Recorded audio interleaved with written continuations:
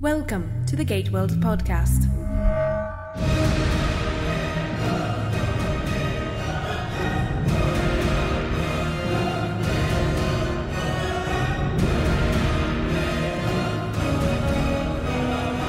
This is episode number 61 of the Gate World podcast. I'm Darren. And I'm David. And this is the show where two nerds talk about the long-running Sci-Fi Channel awesome series Stargate. Today we've got a little bit of Stargate news and features to catch you up on, features from the site, and then we will give you a preview of our brand new interview with Stargate Atlantis actor Joe Flanagan, who plays Colonel John Shepard.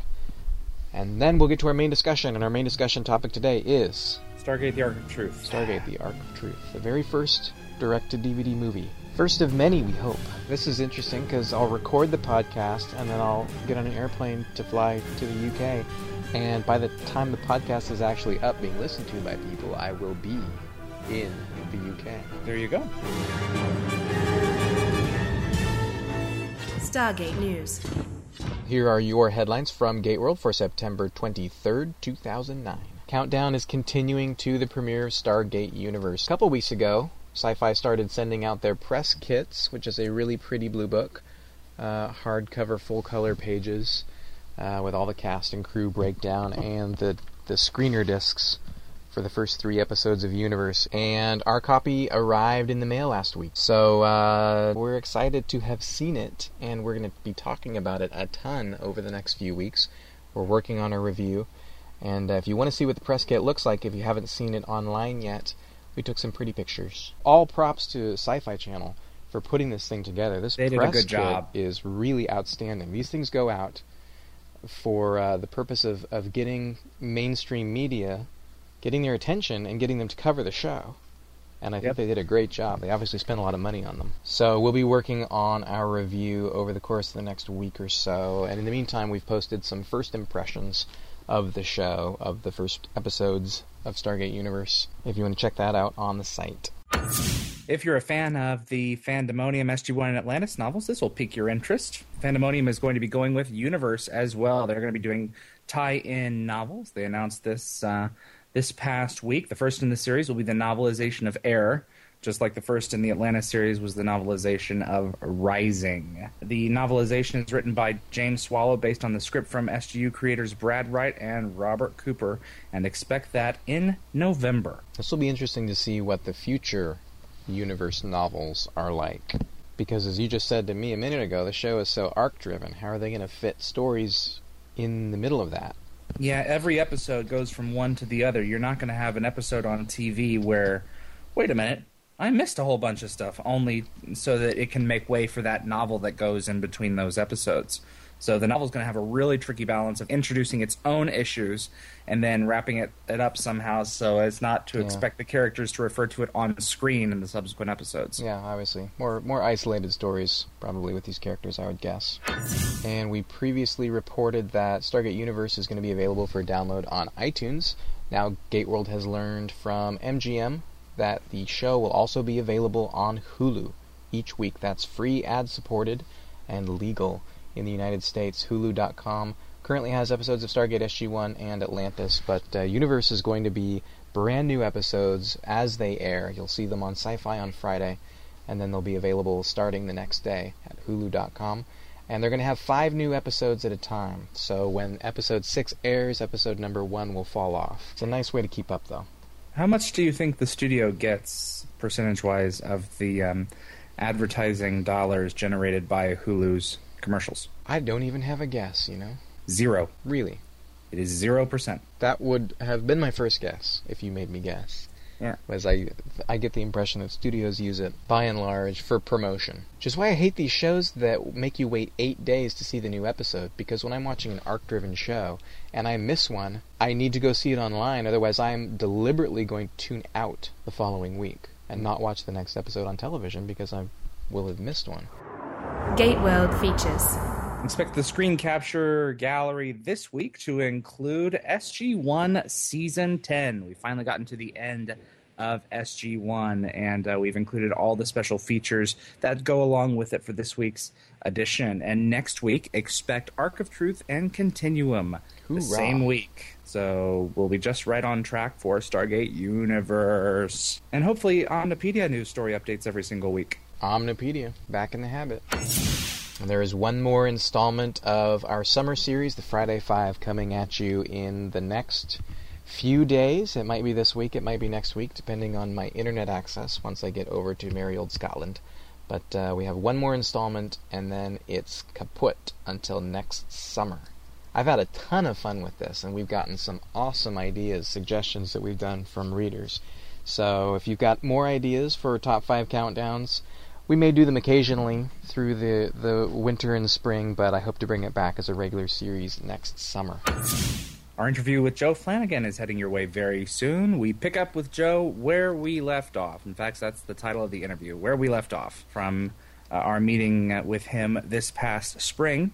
We asked the questions that we wanted to ask this past spring and cover a little bit more. We tread a little bit of the same ground in the middle, so that if you attach these interviews together in the middle, there's some consistency there. But he gave us about 15 minutes of his time. It was a really good chat. Good to see him again. I did speak with somebody specifically at MGM about that, and they said, well, the SGN1 movies did well, and then Sci-Fi wanted to be part of this, and so what they tried to do is they did it with Caprica. Yeah. And I think we sold something on the tune of like 500,000 units, and Caprica only sold 35,000 units. MGM was reading that as a disastrous downturn in the DVD market.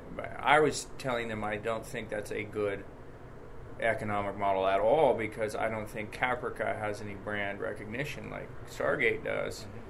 It's a whole new nor cast. do I think they have an existing fan base like Stargate does. Mm-hmm. So I urge them to reconsider that model, because I don't think that's an accurate model of the DVD market. There may be a 15 to 20% drop in sales because of what's going on, but it's not going to be anywhere close to that. But that's the model they're looking at. So the way they see it, I think, is not good. Now, I don't know if their new show comes out and does well.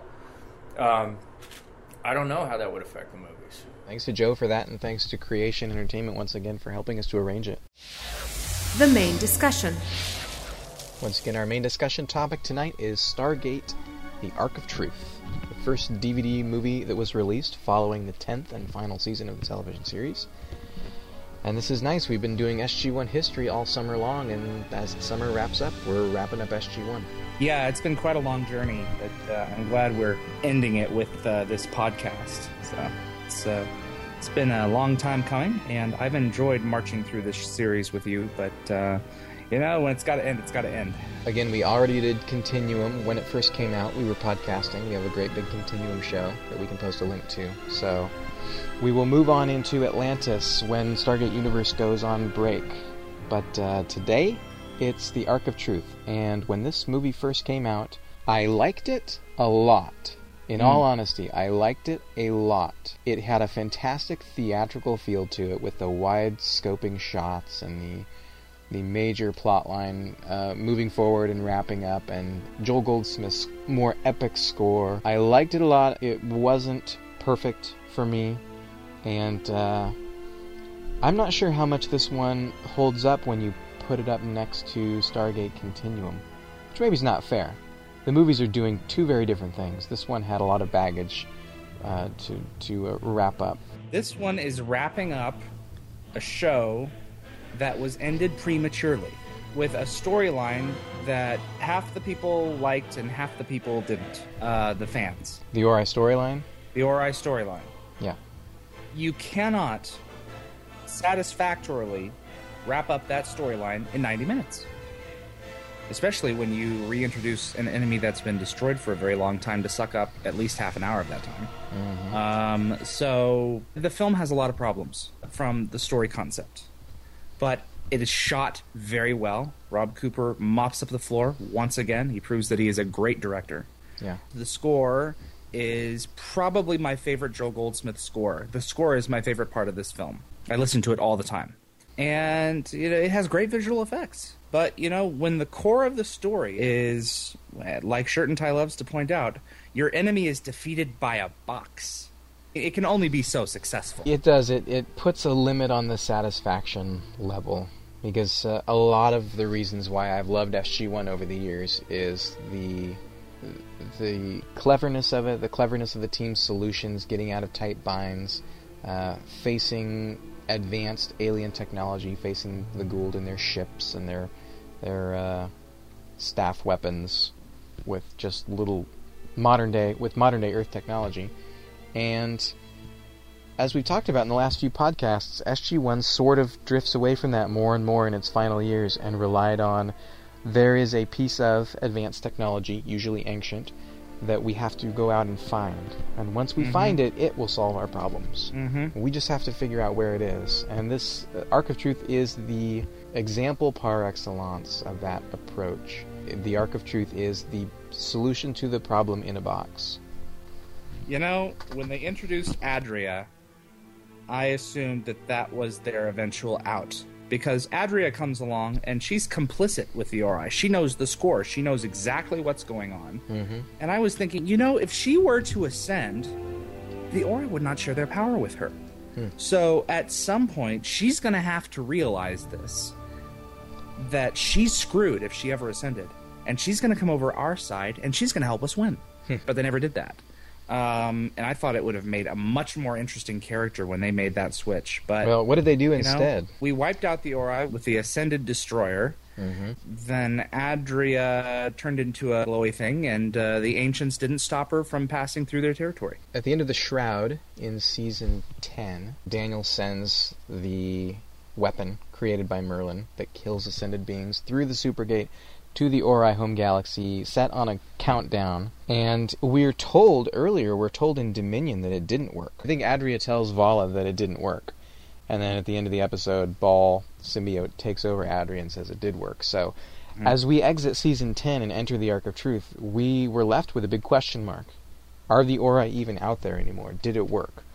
And we find out once and for all that it did work. We wiped out all of the Ori, and Adria ascended. When she ascended and went back to her home galaxy, the Ori galaxy, she was it.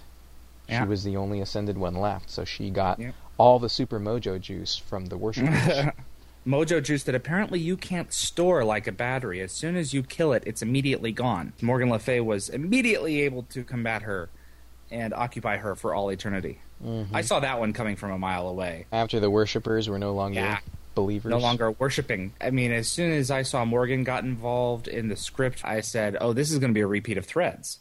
And I was really, really hoping it was. With Oma and Anubis. Oma and Anubis, yeah. All we have to do is figure out how to get Oma and Anubis and Adria and Morgan close together, and then swap, so that Anubis will be fighting Adria and Morgan Le Fay and Oma will be free to go. Yeah. We have to make Anubis really, really mad at Adria for some reason. I actually found that to be a pleasant surprise. I liked the idea at the end that Morgan sacrificed herself. She had been very friendly to us, very friendly to SG-1 and to Daniel since we first saw her in the Pegasus Project.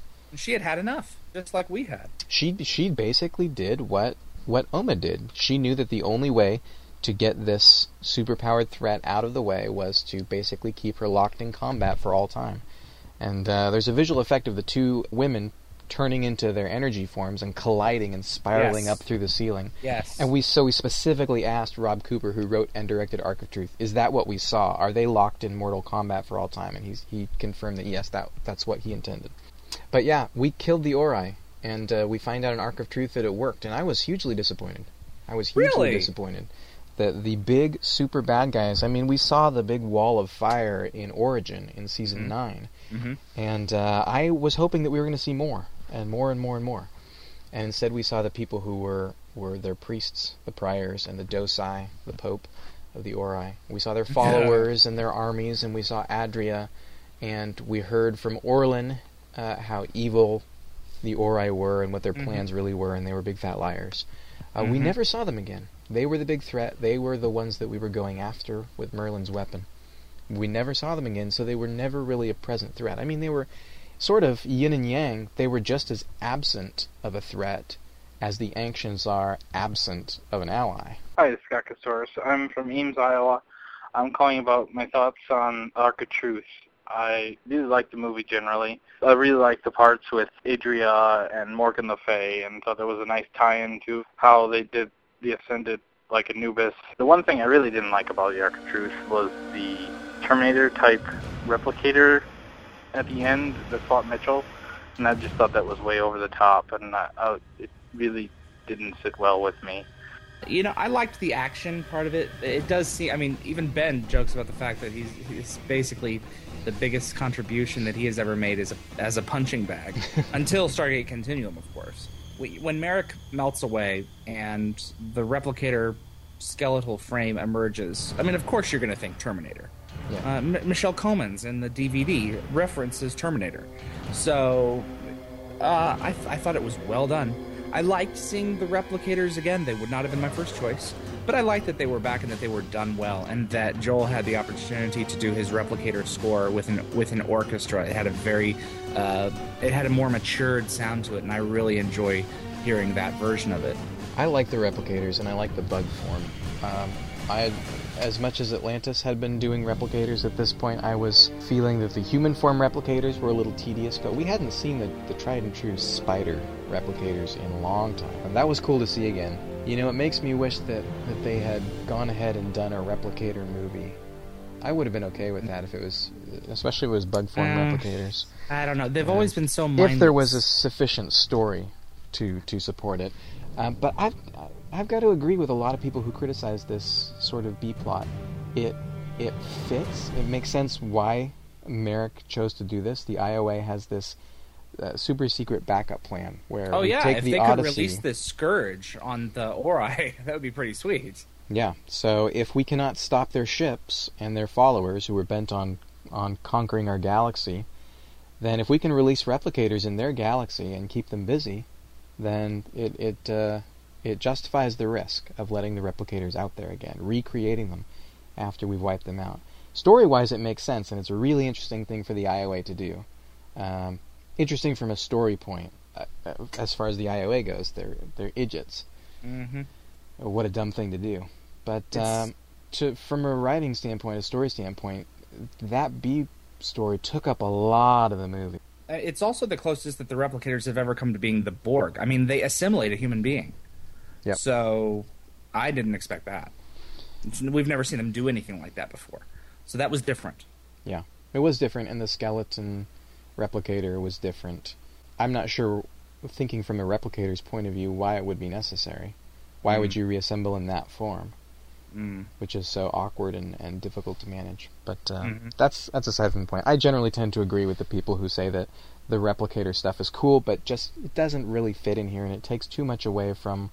We only have 90 minutes to focus on the Ori and focus on Toman and what is the Ark of Truth and should we use it. Hey, Darren and David, this is Joel from Houston again. This time I'm calling in about the listener question about thoughts on Ark of Truth and whether it was a satisfying conclusion to the Season 9 and 10 Ori story arc. I personally feel that I'm happy with it and fine with it. I do personally think that it was not the best way they could have concluded that story arc, but I am okay with it. The issues I have with Ark of Truth as a conclusion are two big ones. I mean, I enjoyed it overall, but there are two big issues I have. The first issue is with them bringing back the replicators. In much the same way that I felt that bringing back Dr. Beckett in Stargate Atlantis kind of cheapened his death in Sunday, I very muchly felt that bringing back the replicators for this one movie cheapened their epic defeat at the end of Reckoning Part 2 in Season 8. The other issue I have with Ark of Truth is the arc itself and the moral issue of using something to make somebody believe something, even if it is the truth, and the fact that Ark of Truth only barely in a couple lines of dialogue recognizes this issue. And this is part of the main reason why Ark of Truth, in my opinion, is an okay movie, whereas Continuum is an exceptional one. I also bothered me that there were no gun holes in the walls. You know, all those guys were perfect shots. You know, the moral issue behind the Ark, that was supposed to be addressed a little bit more. At the end of the movie, they were supposed to go to Area 51 and destroy it. They didn't. And I agree, it would have been an awkward coda. But it's like what they got in the later years of Atlantis. You know, they didn't really spend time asking the question, is this right or is this wrong, and just got to the action-adventure part because that's more fun. That's always gotten to me. I've never kept that a secret. And I don't think that you can really make a good argument that there wasn't room for the moral issue in this movie. It was an action-adventure movie, and so in that sense, it can't necessarily be too much of a talkie.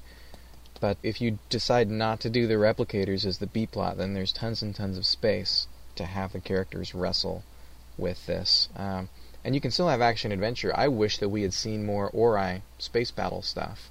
Mm-hmm. More of the Ori, they figure out what the Odyssey is doing and are relentlessly pursuing them. Mm-hmm. Instead, we sort of got, they find the Odyssey and jump in and start shooting, and the Odyssey leaves. And then there's a space battle that's part of the climax at the end. Well, it's more of us just being shot at. Yeah, being shot at as we're trying to regain control of our ship. Yeah. But, I really, really wanted to see Daniel especially voice his concerns. I mean, it's in there. There's a line or two of dialogue about the moral implications of using something like the Ark of Truth. Basically, you program it with what you want someone to believe, get them to look at the shiny light, and they will believe it. It's a brainwashing device. And it can be used for evil or it can be used for good. And just because you happen to be brainwashing someone with the truth, with what we hold to be our values, doesn't necessarily make it the right thing to do.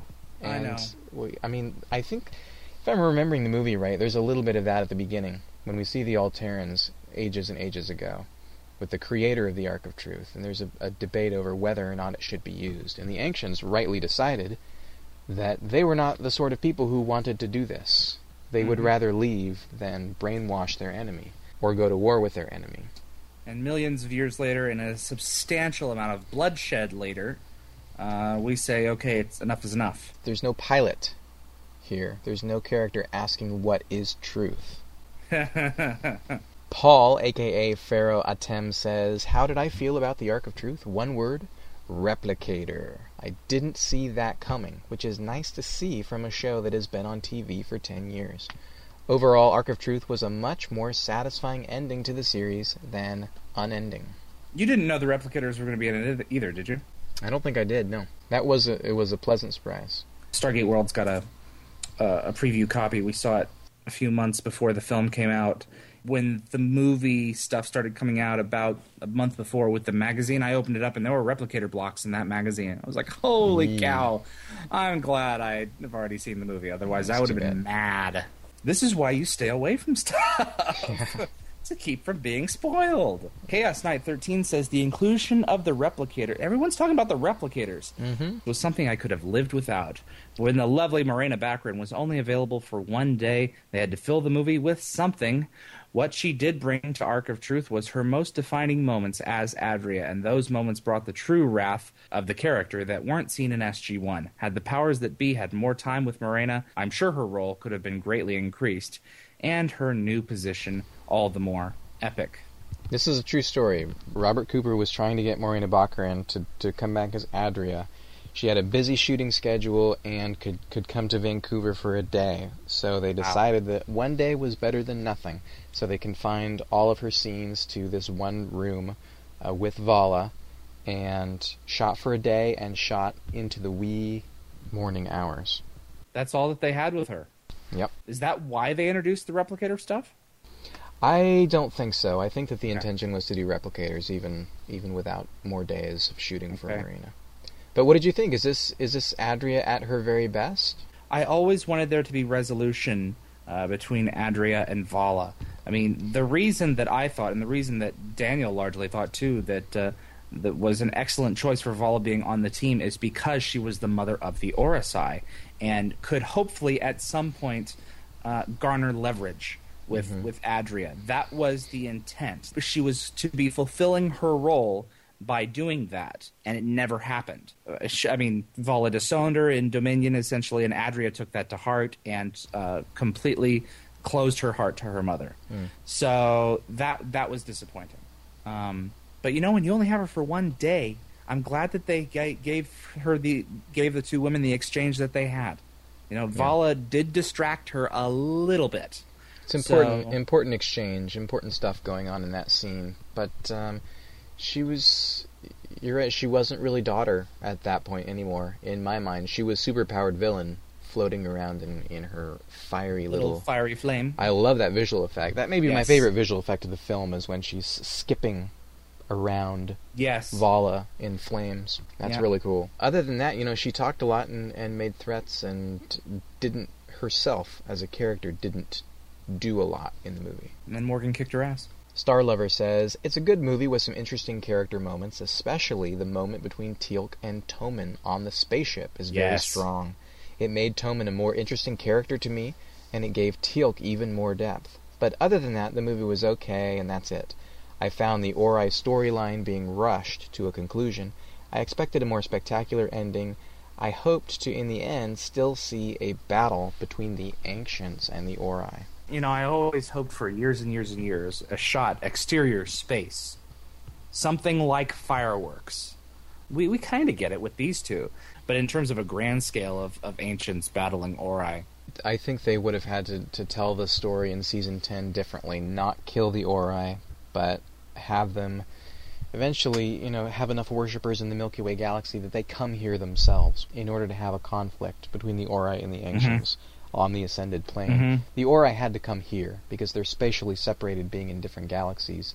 And we know it's true to the Ancients' character, especially as they were set up at the beginning of the Arc of Truth when they were the Alterans, pre-Ascension. Pacifist. They're pacifists. They would rather leave.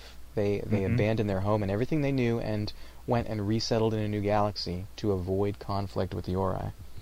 Tommen, Tim Guinea, he livens up anything that he's in. His scenes were a lot of my favorites. That scene with him and Teal'c was fantastic. It shows everything that Teal'c is, and it shows what Tommen is to become. Yeah. It's one of my favorite scenes in the movie by far. And the direction that they leave his character at the very end, though it does conclude a lot, is still open-ended and at the same time is satisfying. We don't need to necessarily know what happens to this guy. I get the impression that he could still be a follower of Origin. This is his religious faith has always been fundamental to who he is as a character. And, he railed at the Prior in Line in the Sand. That the Prior had taken something that was that he loved and that was beautiful and had twisted it for an evil agenda. And that episode, Line in the Sand, was my favorite for Tommen in his character direction.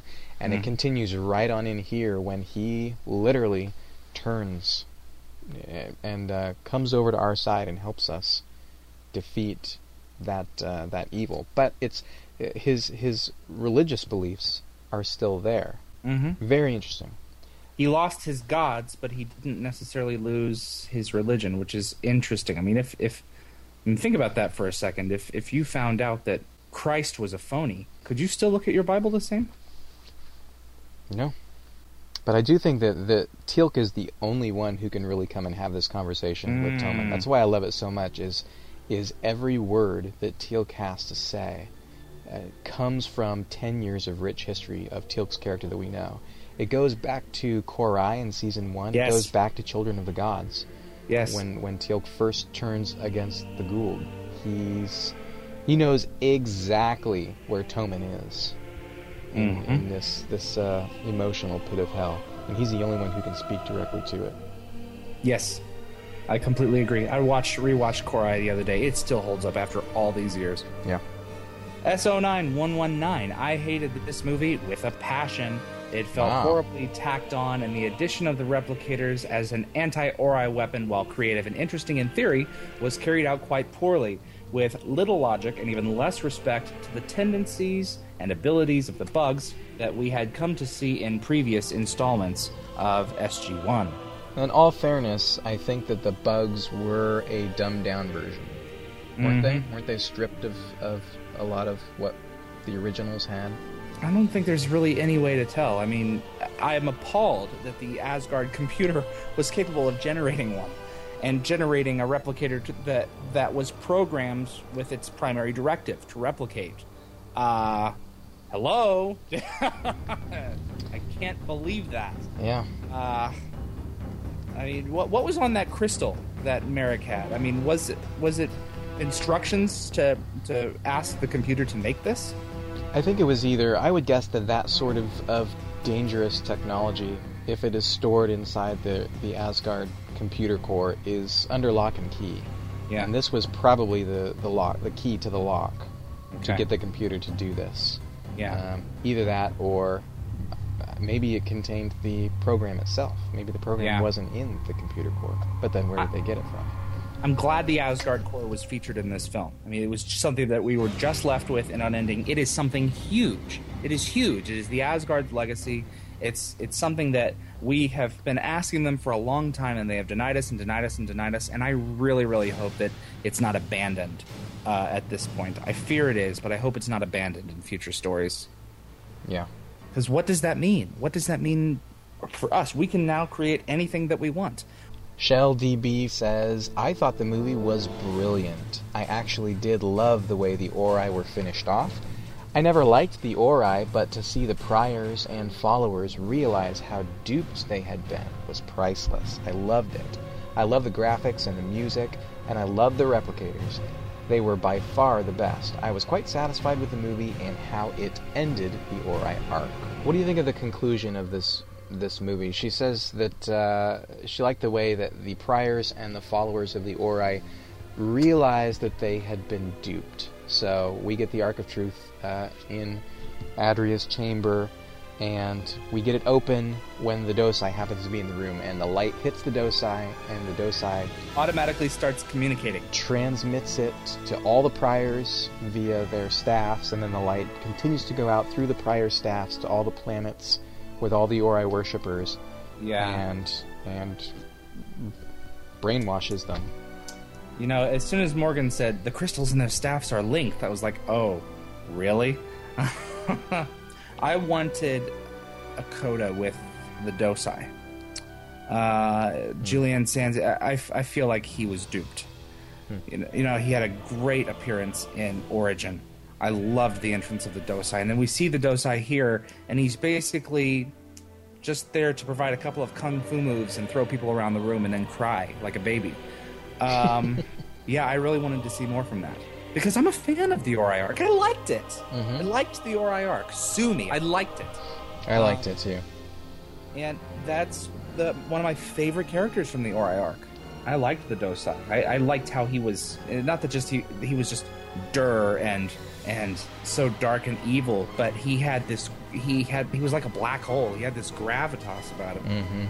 Yeah, and as much as I like to see the wrap up and see obviously the good guys win, and the bad guys who have been killing and murdering and wiping out civilizations that don't worship the same way they do, don't worship their gods. It's satisfying in that it is an end, but just the immediacy of it, the instantaneous transformation of a galaxy full of people, fundamental religious beliefs. I mean, if this was the Milky Way galaxy, fine. Most of the planets in the Milky Way galaxy had been converted by force. They had been threatened with plagues. They'd had, ships, the Ori motherships, park in orbit and train their guns on them. We saw Dakara destroyed. We saw the R-75 insects. But, in the Ori's home galaxy, these planets and planets with civilizations of humans had been worshipping them for generations, potentially thousands of years or more.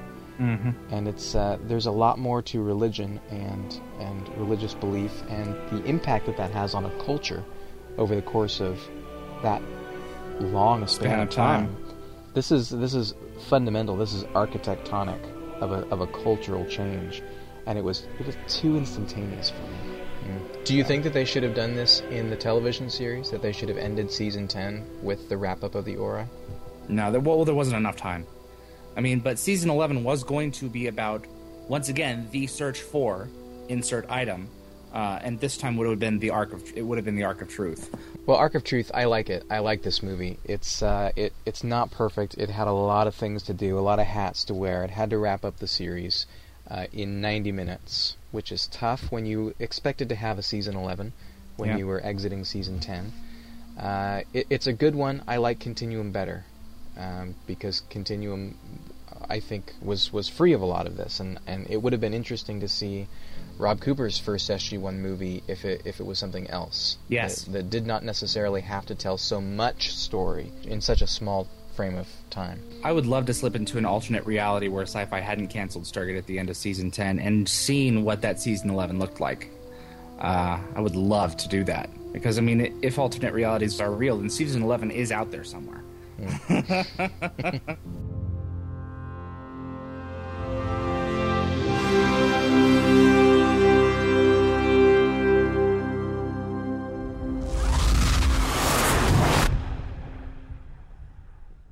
You're listening to the Gateworld Podcast.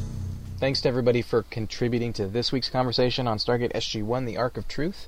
And we're getting ready to gear up to talk about Stargate Universe each and every week on the podcast. Next week's show is on the eve of SGU. This is our final thoughts, our final wrap-up before we actually sit down and watch Air, Parts 1 and 2. And how often are we going to be able to say this? We've already talked about it, and it was a good discussion. We had fun. We recorded it early. Yeah, we've already done it. Tune in. It's great. I know it's great. It's a good show, but there's still time for you to be part of it. Obviously, Yes. We can't necessarily interact with your comments, but we want to get your comments on the air. So call the podcast hotline this week. This week's question is, what does Stargate Universe need to do to keep you watching beyond the premiere? And this is tricky. This is this and our two Stargate Universe premiere episodes, Air 1 and 2, and then Air Part 3, we are only going to accept voicemails. So you can certainly write in your comments in the forum, but they will not be read on air because Darren and I will not be here to read them. We've already recorded these shows. The only way that you're going to get your comments on air is to go through voicemail. So you can call us at 616-712-1647 and get your comments on air that way. I will be obviously collecting them, but Darren and I will not be around to read the comments that you post in the forum. Yep. So, we have recorded the next couple shows, but I am in Scotland searching out my internet connectivity so that we can continue recording when future episodes of SGU get here later in October. I really want to hear from a lot of people on this one. I want to get a lot of voicemails on this because from now on, after next week's show, we're only talking about the episode of the week for the next 10 weeks or so. Yep. So this is a big question to me going into the premiere of the third Stargate television series. What does SGU need to do for you in order to keep you watching past Air? I know there are a few of you on the forum who have only been posting on the forum, making us read them every week, and I know you've thought, maybe I should call in one of these days. This is your time, so do it. This is your time. That's right. There's a song like that. This is your time. Michael W. Smith. I was thinking about something else. Well, that's our September 30th show on the eve of SGU, and then October 7th is our first show after the October 2nd premiere of Stargate Universe. So we're talking about Air Parts 1 and 2, and then we'll be back on October 14th to talk about Part 3. And they're all good, too. Good podcasts. First time we've ever been caught up on a complete list of shows on the radar. Yep. Including the one we're talking about now. Yep. All It feels right. kind of nice. It was a hell of a week, but it I feels nice. know. It's been so crazy. I really appreciate your willingness to do all that. You're welcome. And the shows will be easier and nicer to do without doing all the news and features. Mm-hmm. Are you going to close this out?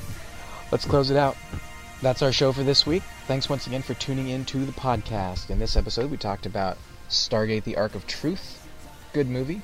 We also gave you a preview of our interview with actor Joe Flanagan. Look for that on the site in just a few days.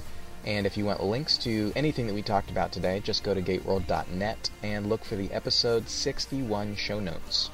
We always appreciate your feedback, except for the next 3 weeks. We'll only be accepting, again, voicemail feedback. So call us 616-712-1647, and we'll hear you on the show.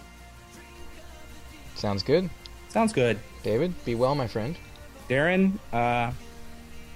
don't swim. Fly. Across the Atlantic? Yes, I think. That's right. I'll see you on the other side. Later.